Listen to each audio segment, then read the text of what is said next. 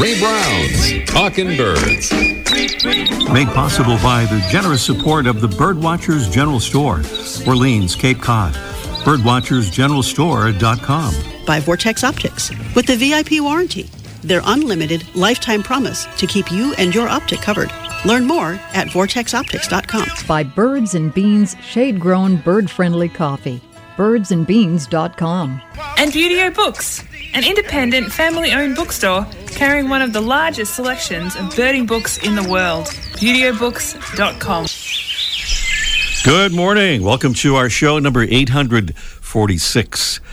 So as we do our show live here on the 22nd of August, we're doing our show here in eastern Massachusetts, and we've mostly missed the fury of what is now Tropical Storm Henri.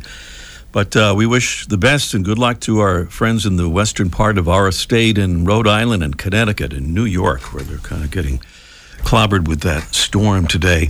Meanwhile, we'll get a Can I Put My Bird Feeder Back Up update in a moment, but first, there's this headline. Scientists have created a new word for a certain kind of bird behavior. We wish ourselves luck pronouncing it, but we'll go with kleptocracy. Sounds similar to kleptocracy, but what is kleptocracy?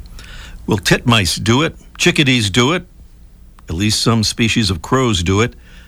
It is birds stealing animal hair and fur direct from the animals. Scientists at the University of Illinois who were studying this phenomenon decided it needed a name, so they created one, and they combined the Greek klepto, to steal, with trick, T-R-I-C-H, meaning hair, and created the new word kleptocracy.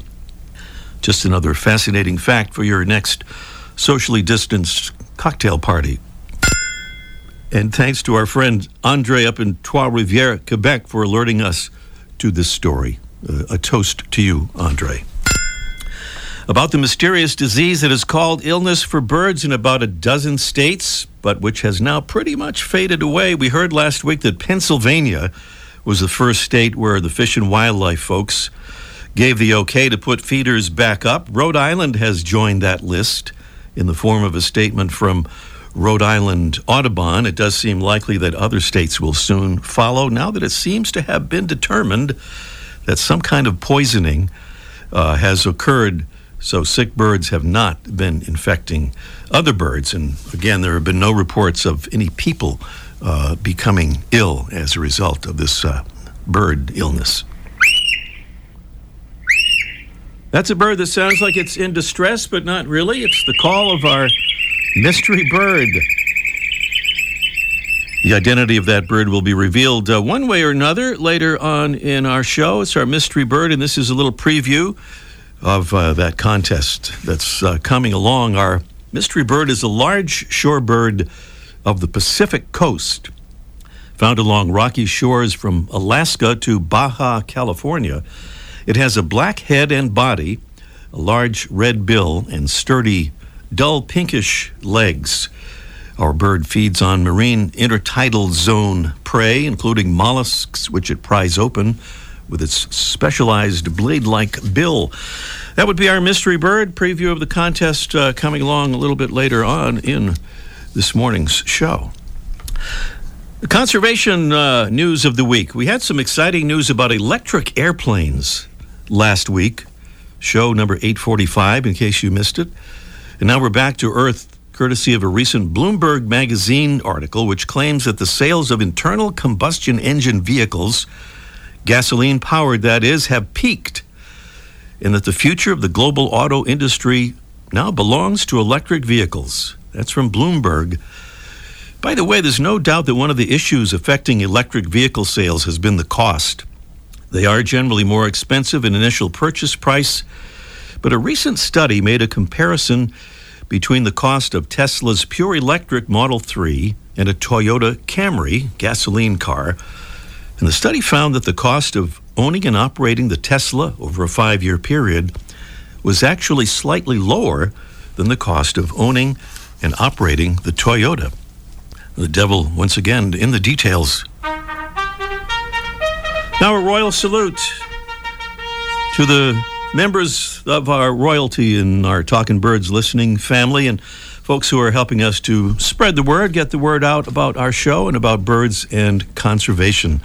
Thank you to Claire L. from our hometown of Boston, Massachusetts, South Boston to be precise. She says she wants to learn more about the birds in her neighborhood, and there are lots to learn about, especially by a place called Castle Island. They're connected to the mainland, offers good looks at shorebirds and seabirds at any time of year.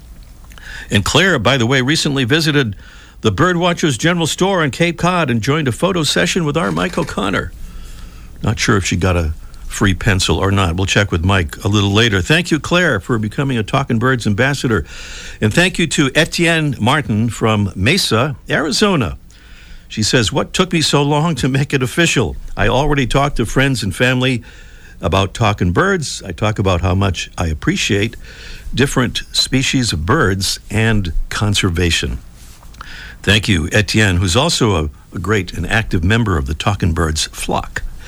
Still to come on our show today, we'll talk with John Vanderpoel, who created a big year and did some pretty spectacular things in the process. And he's written a book that we'll talk about called Full Chase Mode, Big Year of Birding in North America. We'll also talk with Mike O'Connor, that fellow we mentioned there in our Let's Ask Mike segment, about birding by ear with the newly enhanced Merlin app. Get kind of his review about it. Well, last week, our featured feathered friend was the world's smallest owl, the elf owl. And this week, we're going even smaller, a lot smaller. Our featured feathered friend thing is presented by Birdwatching Magazine. For more than a quarter century, Birdwatching has been North America's premier magazine about wild birds and birding. Let's put a couple of things together here to come up with this week's featured feathered friend. One thing is that it's the smallest bird in North America, north of Mexico. That would pretty well narrow down which family this bird belongs to. Combine that with the identity of the instrument we're listening to, and it would appear that we've got ourselves, right, the very small calliope hummingbird. How small is it? Well, it weighs about as much as a pencil, and I don't mean the mechanical kind.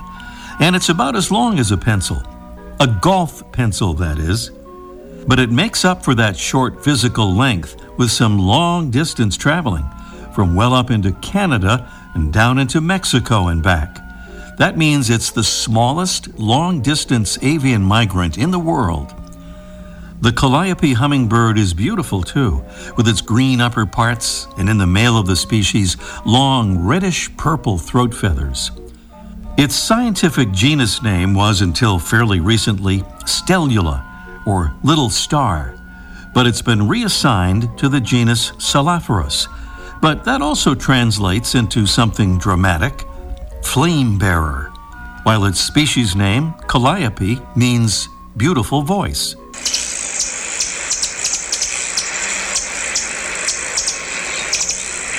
A tiny, beautiful bird with a tiny, beautiful voice. It's Salaphrus calliope, the calliope hummingbird. Today's Talking Birds featured feathered friend. Welcome again to our show number 846. Reminder about our website. We invite you to check it out at talkingbirds.com. No G in talking. A big year. You can think of it as a challenge for a birder and often a competition with other birders to find as many species of birds as possible within a single calendar year by sight or sound and within a defined area, like North America, north of Mexico, in the year 2011. That was the challenge for John Vanderpoel, who's here with us from just north of Denver, Colorado, to tell us about his remarkable big year and the remarkable book that followed, entitled Full Chase Mode, Big Year of Birding in North America. And good morning, John. Good morning, Ray. Great to have you with us, John, and great to learn about your book. And I've read a good part of it already so far, and looking forward to the rest. Some people, John, do a big year on kind of a spur of the moment almost, but you were you were kicking the idea around for quite a long time before actually taking the plunge there. What put you finally over the top to make that commitment? I've been planning it for quite a while, working on the Advanced Birding video series for so long, 10 years of my life. I learned a lot about distribution, and I became more and more intrigued by doing a big year. And I guess the final point was convincing my wife that I might do that, and I wouldn't be around much for an entire calendar year. Mm-hmm. So you managed to maintain domestic tranquility with that decision? I did, yeah, barely. Barely, okay. Well, John, you don't have an introduction in your book, but you have an intriguing cast of characters, and just a few of them are the Hitman, the Musketeers, the Red Queen, the Valley Girl, and the Tsar. Tell us about a couple others of those characters that were all part of this big year. Well, okay, a couple of others. There were quite a few, but the one that comes to my mind first is, of course, the infamous tour company, Rock Dove Tours, which I'm a long-standing member of.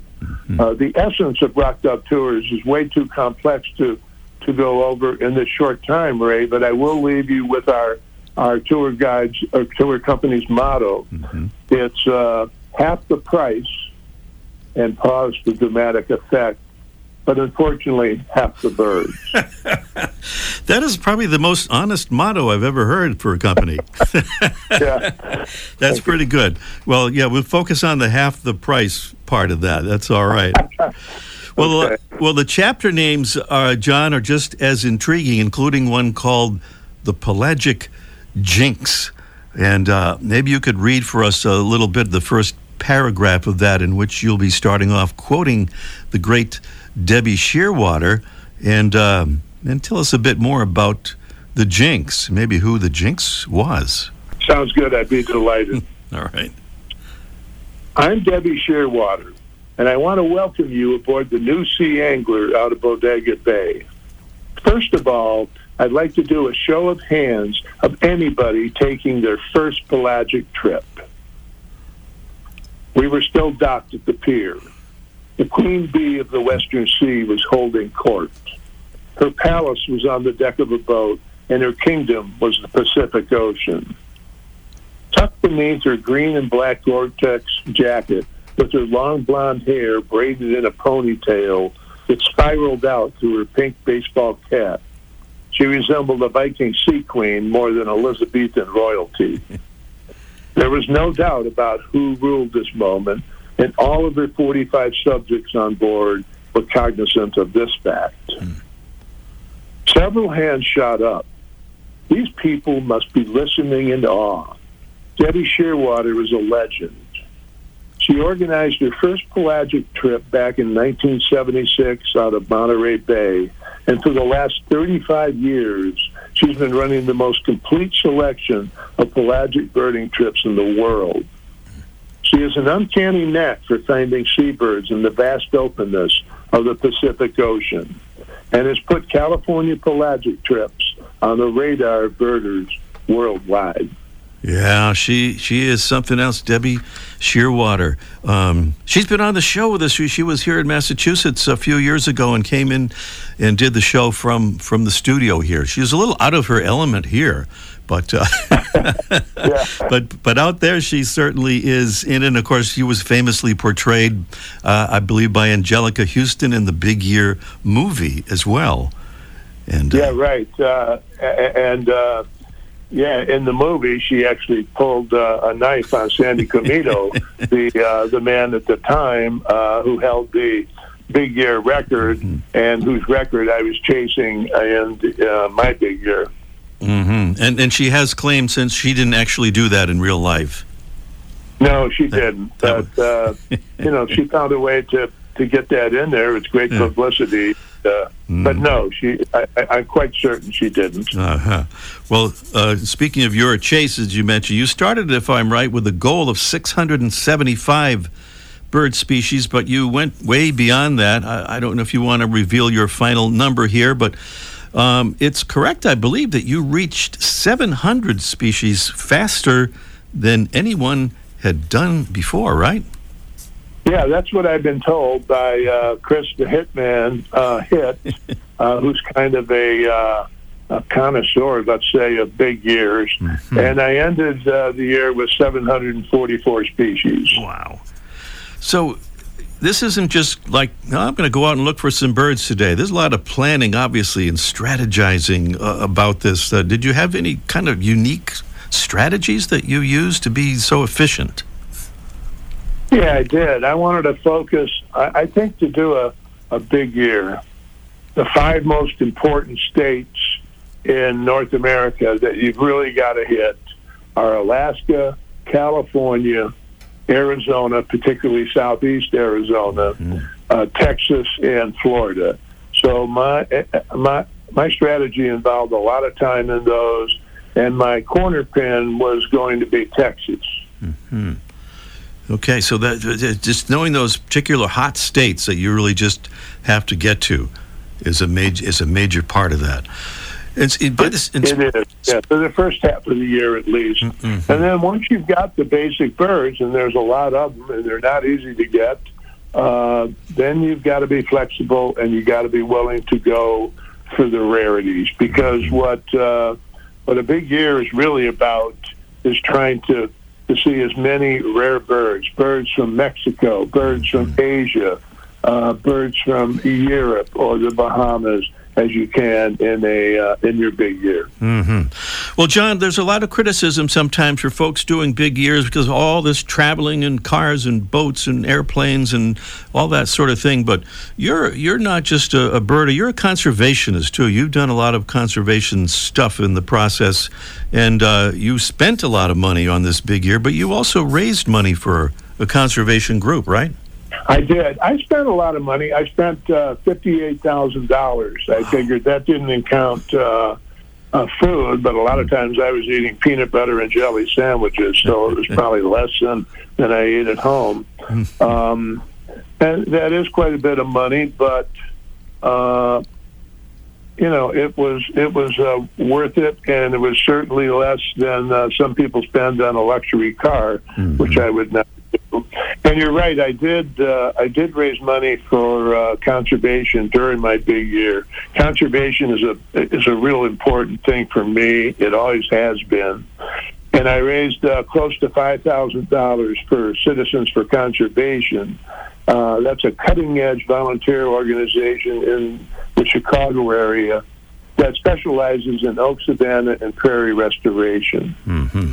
All right. Good for you. John Vanderpool, known as the creator of the 3-DVD Advanced Birding Series, is the author of the most entertaining and fascinating new book, Full Chase Mode, Big Year of Birding in North America. It's published by our friends at Buteo Books, and you can get it through them, too, at buteobooks.com. John, congratulations on the big year and the beautiful book.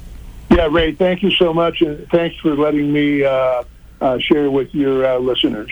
Our pleasure, indeed. Coming up next here, it's our Mystery Bird Contest in just 1 minute. The flutter of a tail feather, the flash of a wing bar in mid-flight. You don't always have a lot of time to identify a bird in nature, let alone to appreciate its beauty. But with Vortex Optics, you'll have the power to bring every wild moment closer.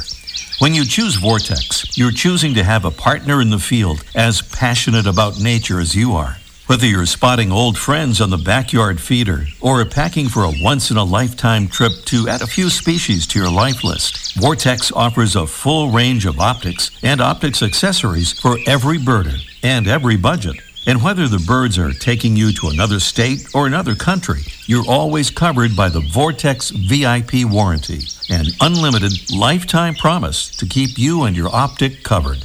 If you'd like to learn more, or if you need help choosing your next optic, give Vortex a call at 1-800-4VORTEX or visit vortexoptics.com. That's our mystery bird, a large shorebird of the Pacific coast, found along rocky shores from Alaska to Baja, California. It has a black head and body, a large red bill, and sturdy, dull pinkish legs.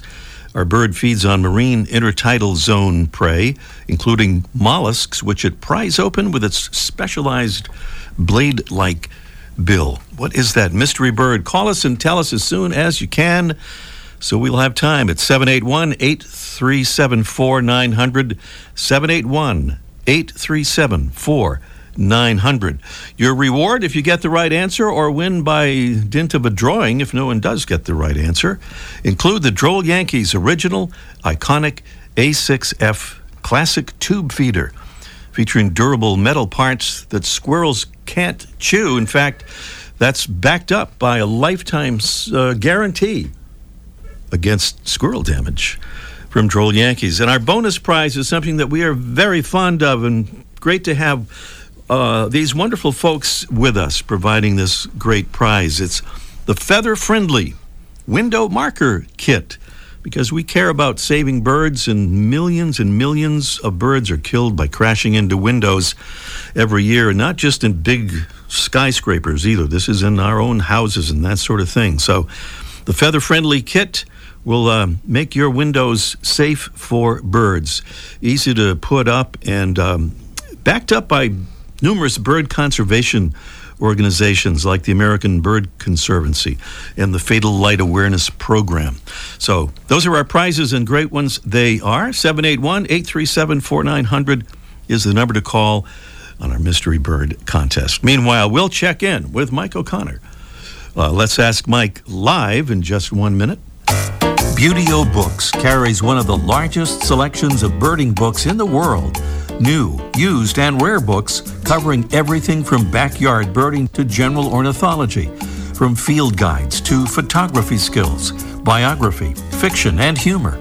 You'll find it all, along with the knowledgeable customer service you've been looking for, in one convenient place. ButeoBooks.com. B-U-T-E-O. ButeoBooks.com. Hi, my name is Tama Watts, and I'm calling from San Marcos, California. I decided to become a Talkin' Birds ambassador because I'm passionate about birds and I love the show. I really encourage listeners to become ambassadors because it's another opportunity to share your love and passion and appreciation for birds for Talkin' Birds. Talkin' Birds listeners, we hope you'll join our ambassadors family at talkinbirds.com. Join today, and thanks. The Birdwatchers General Store, Orleans, Cape Cod, is our destination right now with Mike O'Connor, who's down there, and we're ready to talk to him now. And Mike, good morning to you. Hey, it's sunny on the Cape, and now in the middle of a hurricane, it's still sunny. I'm not kidding this time. Yeah, oh, really? Wow. You were clipped off a little bit. Yeah, we dodged something this time because the sun's out. I know it's bad other parts of the state, but it's pretty nice here right now. So we lucked out. Okay, so there's still room for folks to come to Cape Cod, then, I guess, right? Yeah. We got 3 more spots available if they want to come. So tell them you know me; they'll let you in. They'll let you in for free as well, or at least at a very discounted price. Anyway, well, Mike, everyone knows you're a bird expert, but are you also a bee expert? I've heard that. Maybe, I think I struck out on this one. A few weeks ago, I did a thing where I said we had a bee's nest by the back door. My wife's allergic to bees, so I took it out with some high-powered water spray because they didn't want to use poisons, and they made the house safe for my wife, and which was a good thing. But then I got an email from one of your listeners. And I don't know who he or she is because they didn't leave a name, but they work at or they own Harbor Hives, which is apparently the beekeeper, and they just informed me that what I had were wasps. I didn't have bees, so apparently that was my mistake. They were wasps. They weren't bees or honeybees or anything like that. They were wasps. I'm still not sure what species they were, but I had to correct that because the bee people get upset when people mix up bees and wasps. And basically, David Clapp told me they were bees, so I'm blaming him for that. I was going to say that was probably the case. Yeah. Okay. No, he didn't, but I'm just saying that anyways. So what else we're talking about today? Sorry. Yeah, I'm supposed to introduce the other topic, I think, but I've forgotten what the topic was. Oh yeah, it was it's the new Sound ID capability of the Merlin app. Right. And you've been trying it out. Right, I did try it out, and I I got a couple of complaints. First of all, it came out this summer, which is like getting a bike for Christmas because you can't really use it because the birds are quieter this time of year. I would love to have had this in the spring, and I'm looking forward to use it in the spring. And you get a bike for Christmas, the snow's on the road, and you can't really ride the bike. Well, that's my analogy there. But I still tried it out anyways. And first of all, I think everybody should get it. It's totally free, which is the best news. Takes a little bit of room on your phone and the smartphone, so you can't use it. You can't use it at home on your pay phone, right? You got to use regular on a no dial-up. Okay, that's right. But I tried it out, and it's pretty amazing. It works really, really well with the standard issue generic calls. You get a cardinal, you get a blue jay. It kind of identifies those really easily. I liked it. I found from customers whom I've talked to, they get excited about some kind of rare birds being in the yard according to the app. I think right now they need to tweak it a little bit because it's giving a lot of people some kind of, well, it's not the app's fault, but they tell you that these are the possibilities, but everybody else is jumping on the rare bird. They're saying, oh, hey, look. But here's the exciting thing. It records exactly what you hear. So it records it and it saves it on your phone, and then it turns it into some digital thing so it can read the information. But you have the actual recording. So when you think you have a vermilion flycatcher in your yard, you have the actual recording, and you just tap on the picture and it plays it. It's amazing. But when it's something dubious, like somebody in the East having a vermilion flycatcher, you can play that for somebody like David Clappin will tell you, no, that's a house wren or something. So it actually can save it, so when there's something you're not sure about, you can save it and play it again. So I would get this app and use it and learn from it. Just know that it's not 100% perfect, and don't get all worked up you've got a rare bird, because you might not. But still, I would definitely, and I'm looking forward to use it in the spring. And a shout out to Claire for coming in. It was great taking a picture with her, but she didn't get a pencil for that. Oh, no pencil. All right. Well, I've got one here. I'll send her a pencil. All right, Mike. Thank you so much for all that info, and we will talk to you next week. Sounds great, man. Bye-bye. We'll back to the Mystery Bird Contest right after this. Every Wednesday, Birdwatching Magazine sends an e-newsletter full of information of interest to birdwatchers, including recent news stories about birds, conservation, and science, photography tips, stories about places to go birding, bird ID tips, and much more. Best of all, the newsletter is free. Sign up today at birdwatchingdaily.com/newsletter. Well, would you look at that? We're getting short of time here. Can you believe it? Let's go to Jeff in Truro, Massachusetts. That's down at Birdwatchers General Store territory down there. Good morning, Jeff. Good morning. Good morning. Good morning. What do you say our mystery bird is, Jeff? I'm thinking it's the common stilt. The common stilt? Or yes. Common stilt? There seems to be the common music there for not exactly what it says here on the paper, and that's what we go by, Jeff. Okay. But thank you for the try, and try us again. Thank you. All right, thank you. We go to Matt. We mentioned Quebec earlier. That's where Matt is, as a matter of fact. Good morning, Matt. Good morning, Ray. Good morning. Good morning. You heard all the clues and all that jazz. What do you say about the identity of that bird? I would say it's a black oyster catcher. Let me see if that's what's on the paper here. Yes, it is, as a matter of fact. Black oyster catcher is absolutely right. Nice job, Matt. Stay on the line, and we'll arrange to send you that neat stuff. Thank you very much. Have a great day. All right. Thank you, Matt. Identifying the black oyster catcher as our mystery bird. We're out of time for this morning's show. That means we get ready for our next show. Thank you so much for being with us, and we'll see you next week. The Bird Show. I like that. Ray Brown's Talkin' Birds. Made possible by the generous support of the Birdwatchers General Store, Orleans, Cape Cod. Birdwatchersgeneralstore.com. By Vortex Optics. With the VIP warranty, their unlimited lifetime promise to keep you and your optic covered. Learn more at vortexoptics.com. By Birds and Beans shade-grown, bird-friendly coffee. birdsandbeans.com. And Buteo Books, an independent family-owned bookstore carrying one of the largest selections of birding books in the world. ButeoBooks.com.